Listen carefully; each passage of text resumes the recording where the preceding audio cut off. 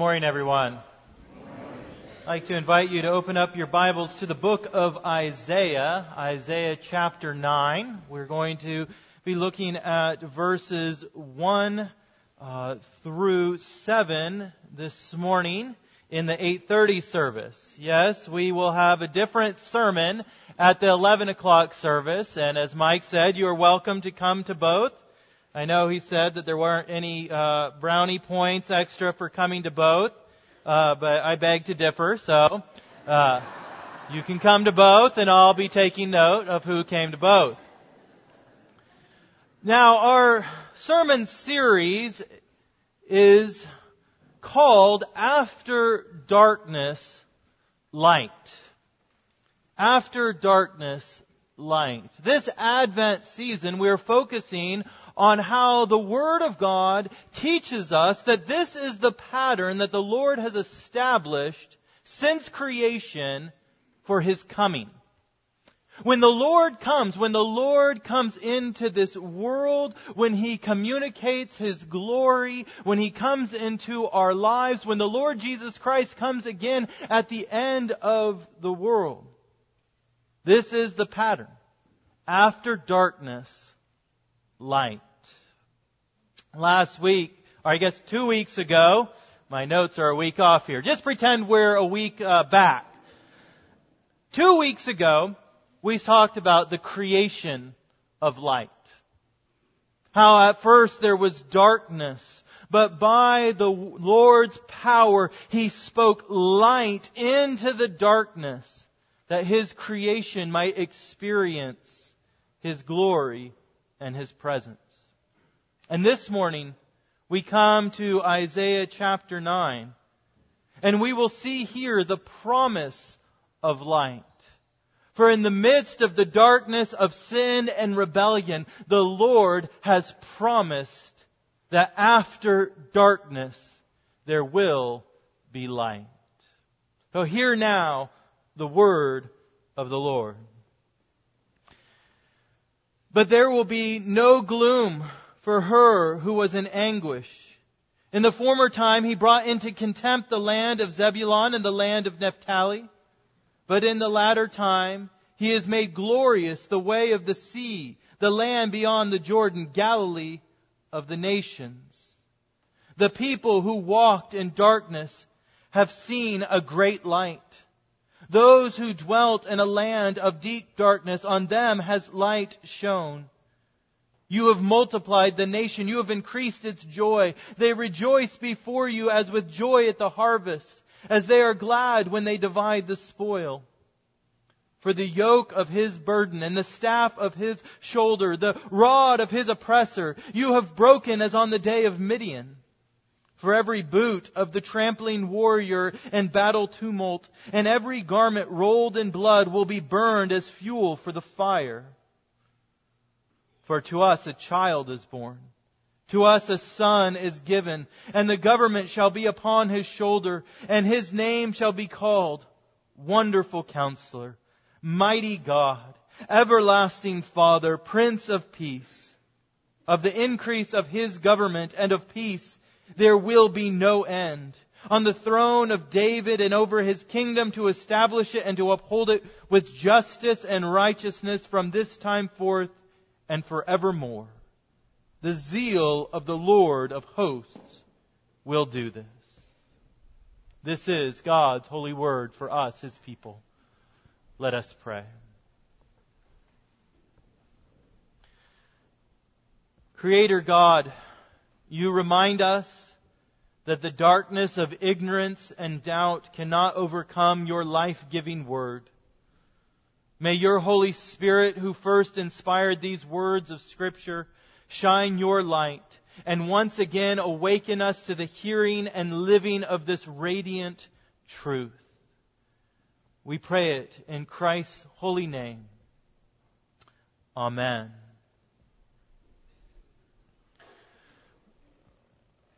Christmas Day, 1863, poet Henry Wadsworth Longfellow heard the joyful peals of church bells ringing throughout the countryside. Peace on earth, goodwill to men was the message that these bells proclaimed. And yet, in 1863, there was no peace for Longfellow, nor for our nation at war with itself.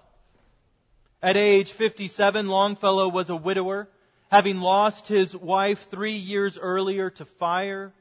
He had 6 children that he was responsible for, and the eldest was fighting for his life after receiving a bullet wound in his shoulder at the Battle of Mine Run, which took place just north of Charlottesville. America was 3 years into the bloodiest war of our history, in which 620,000 men would die. And at the sound of these bells, there was a great dissonance in Longfellow's soul, an incongruity between the present war and the proclaimed peace on earth. On one hand, you had the bells declaring a message of peace, and yet the rumble of cannon fire seemed to be speaking a louder message of war and of hate and of chaos on earth. Now, it's not just those who live through wars that feel this tension between the present struggle and the promised peace of Christmas, who have heard the message of the light of Christ but feel that they personally remain in darkness. For we live in a world that is filled with struggle and hardship. Family conflicts don't take a break for the holidays. Cancer doesn't care if it's Christmas. Your struggle with sin and addiction isn't going on vacation this month. Crime, car accidents, injustice, debt, disease, anger, and sin remain even during the holidays. So how will we know peace this Christmas when the world that we live in remains in conflict? How will we know and experience light when we feel such darkness? In our passage for this morning, we come to a people who are about to experience war and conflict.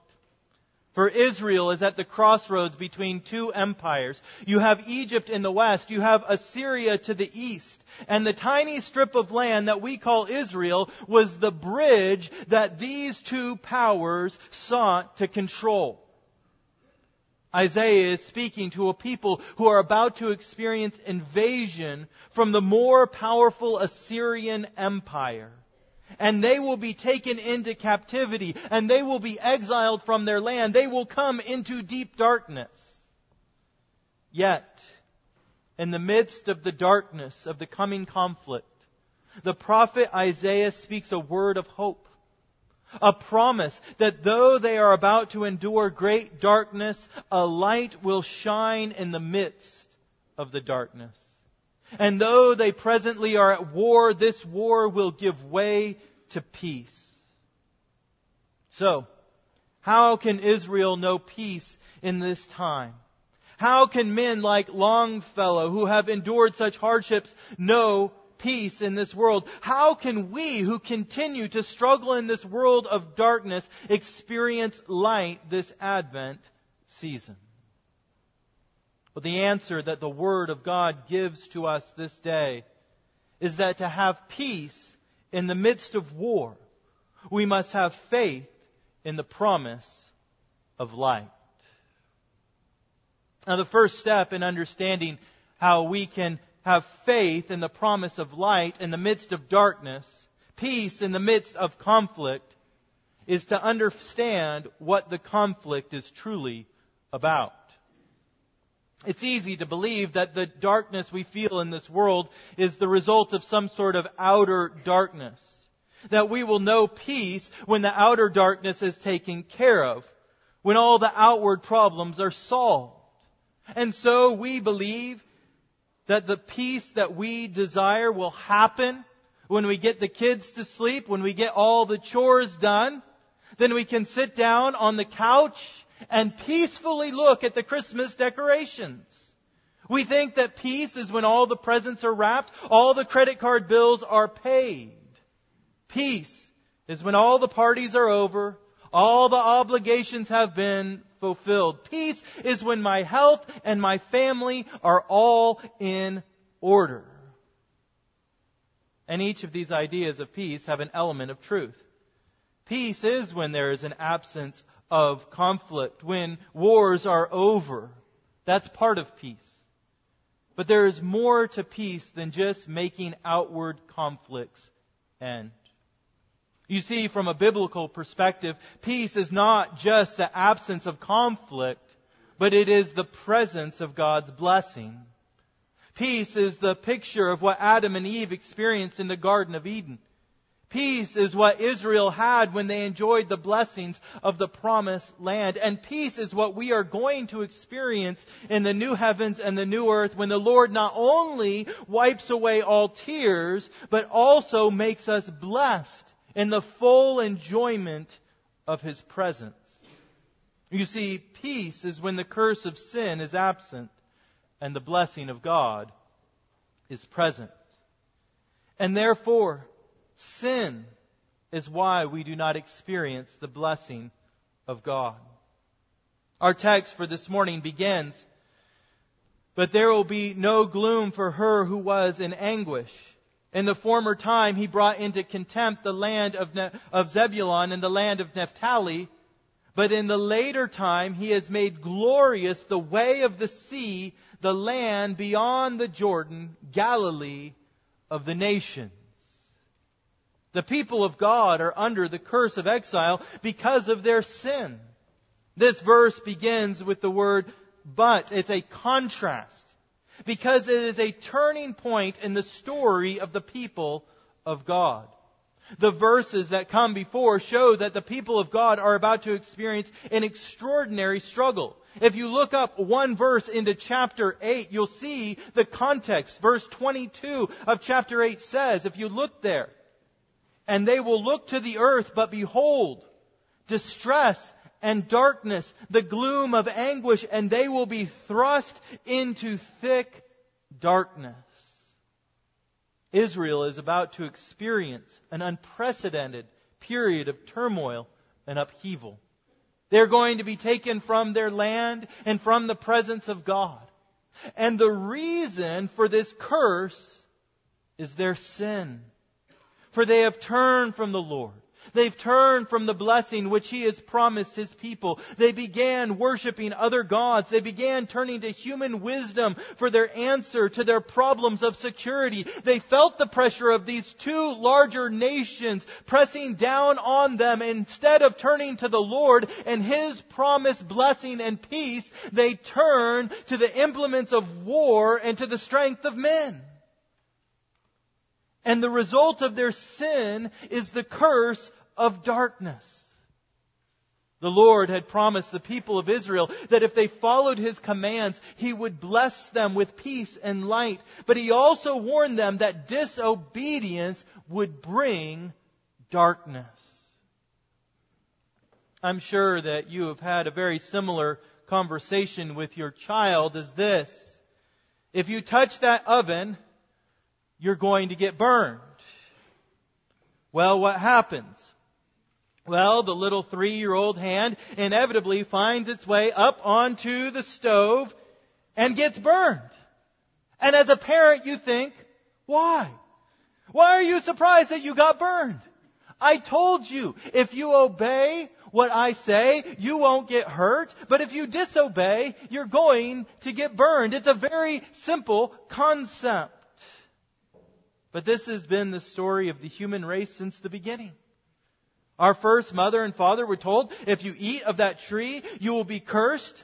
But if you refrain, you will be blessed. But they did not restrain. And they were sent out of the peace of God's presence. Even as the Israelites were about to be sent out of the peace of God's promised land, they were sent from the light of God's blessing into the darkness of sin's curse. Just as each one of us have sinned and experienced the darkness of the curse. You see, we begin to see a pattern. The presence of sin means the absence of peace. The reason that Israel was going into exile was because of sin. The reason our first parents were cast from paradise was because of sin. The reason that the 3-year-old gets burned on his finger is because of sin. And the reason that we do not experience peace now in this world is because of sin. The darkness that God's Word speaks of is the result of our sin. And yet we attempt to come up with all sorts of other reasons and other possibilities for why we do not have peace in this world. But the bottom line is that we do not experience peace now because we have failed to obey God. Now, it's important that we make a few distinctions when we say that we do not experience now because we have sinned. For not all of your troubles in your life are the result of your personal sin. Right? Jesus never sinned, and yet He was a man of sorrows. And you may be going through immense upheaval and pain in your life, and it may have very little to do with anything that you have personally done. But that does not negate the fact that the root of every hurt, every conflict, every darkness in this world is sin. And if you would know the light of Christ in the midst of darkness, then sin has to be dealt with. Peace in the midst of war, then you will have to come to the place where you see that the sin in your life is what is causing darkness. We lie and we wonder why no one trusts us. We don't regularly give to the church and we wonder why we worry so much about money. We're continually talking bad about people and we wonder, why don't I have any friends? We covet our neighbor's home, we covet our neighbor's wife, we covet our neighbor's children, and then we wonder, why am I not satisfied with my own home and wife and children? If you would know the light of God this Advent season, you must begin by recognizing that sin is the cause of darkness in each and every one of our lives. But this is not the end of the story. Right? God isn't willing just to say, told you so. I told you not to touch the stove and now you're hurt. I told you not to disobey Israel and now you are in darkness. And neither is He willing to abandon you in the darkness of your own sin.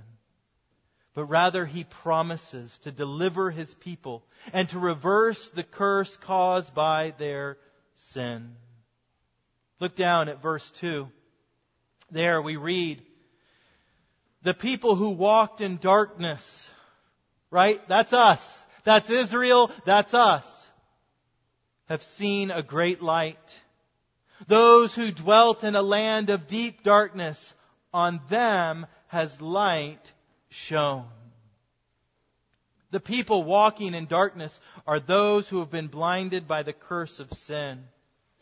For the current context, it's referring to those who felt the heaviest blow from the exile. The land of Zebulun and Naphtali were the northernmost provinces of Israel. And therefore, when Assyria came and invaded, they invaded in them first. But God is promising that He is going to shine a light into the darkness of their situation. He is promising that He is going to reverse the effects of this curse. Verse 3 speaks of how the Lord is going to restore joy and prosperity to a people who are mourning and in poverty. And then in verses 4 and 5, He speaks of the freedom from oppression and war. That this yoke of their burden, the staff that is on the shoulder, will be taken away. That all the implements of war, the boot of the trampling warrior, and the garment that is rolled in blood, they will be burned, and there will be no more war when the Lord acts. You see, the people of God have been subject to oppression because of their sin, but the Lord promises that there will be deliverance from this war. Israel has been at war almost constantly, but the Lord promises that there will be an end. God is going to take all the problems that we have caused, and He will end them. And this is a sure promise. It's interesting to see how Isaiah speaks about this future reality of peace. He does not talk about it in the future as though he is predicting that this will happen. Throughout this prophecy, Isaiah is speaking as though these events have already happened. He says, those walking in darkness have a great light. You have enlarged the nation and increased their joy. You have shattered the yoke that burdens them. The Israelites are about to enter a period of turmoil and heartache that we can only imagine, but they can have peace in the midst of this exile. Why? Because there is a sure promise of God to deliver them from the darkness that their sin has caused. They can have peace in a world of chaos because they know God's promise of light will come to pass. And the same promise is given to those who are in Christ Jesus this day. It is through many tribulations that we must enter the kingdom of heaven. The reality of the present world is that it is broken by sin. But the promise of the gospel is that God is working and has accomplished salvation through Christ to reverse all that has been made wrong by sin. The promise that we are called to have faith in is that God is working to bring peace on earth. Therefore, every Christian can have peace now because of the promise of the gospel of Jesus Christ. Because you know there is sure peace coming. But how do we know this peace is coming? How do we know for sure? How can we have faith? But the answer to our question is given in the next two verses of our text, starting in verse 6. For it says to us, for to us, this is the promise. This is how we know for sure. For to us a child is born. To us a son is given. And the government shall be upon his shoulder. And his name shall be called Wonderful Counselor, Mighty God, Everlasting Father, Prince of Peace. And of the increase of his government and of peace there will be no end. How is God going to bring peace on earth? In what form will the light shine in the darkness? Through the birth of a child. He's not going to bring peace about according to the plans of men. He is not going to do it through a theocratic empire that will dominate all other countries. He is going to do it through humility and the weakness of a child. A son of David will be born. And he will be a wonderful counselor, it says. The word wonderful is usually reserved as an attribute for God. And so we understand that the wisdom that this child will have will be divine wisdom. He is called Mighty God. This king will not just be a child, but he will be God himself and work with the power of God. He will be an everlasting Father. It's not uncommon for kings in this time to be referred to as a father to his people in how he cares for them. And the fatherhood of this coming king, this child, will extend into all eternity. And he will be the Prince of Peace. This divine child king will establish peace by removing the curse of sin. How is the Lord going to reverse the curse of sin? How is He going to shine into the darkness? He will do it through the birth of His Son, Jesus Christ, who was born as a humble child, of whom the angels declared at His birth, "Glory to God in the highest, and on earth peace among those with whom He is pleased." Sin is the darkness. So how is the Lord going to pierce the darkness? How is He going to bring peace to a world overrun with the curse of sin? Through His Son, Jesus Christ, the Son of God, the Son of Man, the one who was both fully God and fully man in one person. For in Him all the fullness of God was pleased to dwell, we read in Colossians 1. And through Him to reconcile to Himself all things, whether on earth or in heaven. Now here's the key, making peace. How? How is He going to make peace? How does the Lord Jesus Christ bring peace in war, light in darkness, making peace by the blood of His cross? That is how the darkness of sin is pierced in the person of Jesus Christ, by the blood of His cross. That is how we can have faith. That is how we know for sure that though we live in darkness, light is coming. Though we live in chaos and war, peace has been established because Jesus has poured out His blood on the cross. And if you would have peace this Advent season, you must place your faith. You must fully rest upon the blood of Jesus Christ as the seal of the promise of peace to come. Peace means the presence of God's blessing. And while we live in a world filled with turmoil, we can possess the peace of God because it has been given to us and sealed by the blood of Christ. By His blood shed on the cross, we can know that the war of sin has ended. And though for a time we must walk through hardship, pain, and darkness, those who place their hope in Christ will have light and peace in the midst of darkness.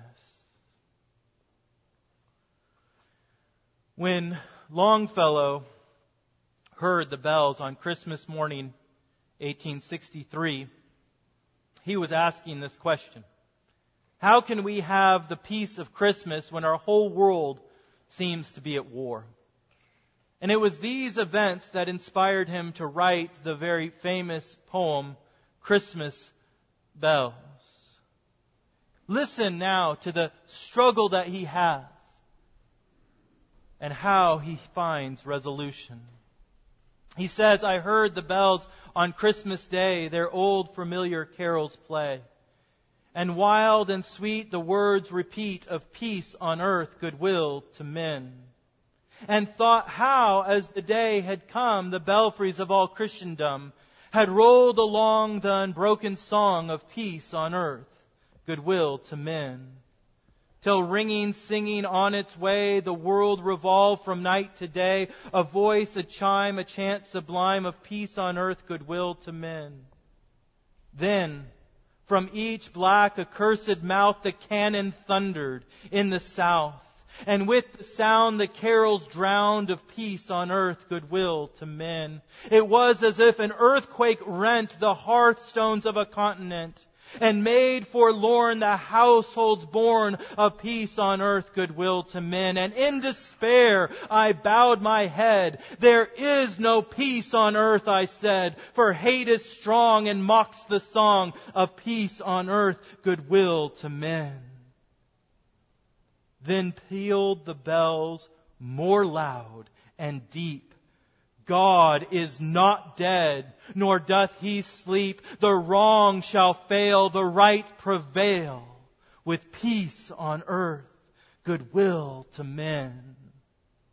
In all of our lives, we might say that there are mouths of cannons shouting war and chaos and hate and darkness. But the bells of Christmas are proclaiming, even in the midst of darkness, there is a promise of a light that will shine. There is hope. For though all the earth pass away, God's promise will never pass away. And though there is darkness now, the promise of Christ in His blood is that wars will stop and striving will cease. The wrong will fail and the right will prevail. And the promise is that in the midst of darkness, there is the light of Christ. If you would know peace this Advent, in the midst of chaos, in the midst of darkness, look to the light of the gospel of Christ and place your full faith on His blood alone. In the name of the Father, and of the Son, and of the Holy Spirit. Amen. Let us go to the Lord in prayer.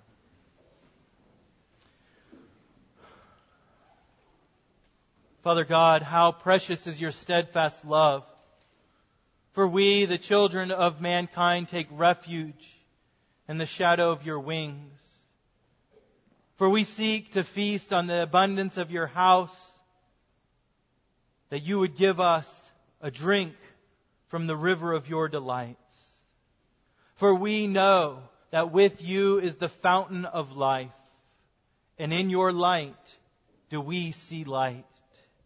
And so we pray, O God, that you would give to us peace in the midst of the struggle and the chaos and the war of this life, and that we would know that the blood of Christ has wiped away the curse of our sin, and one day our King will come and light will shine in an eternal day. It's in His holy name that we do pray. Amen.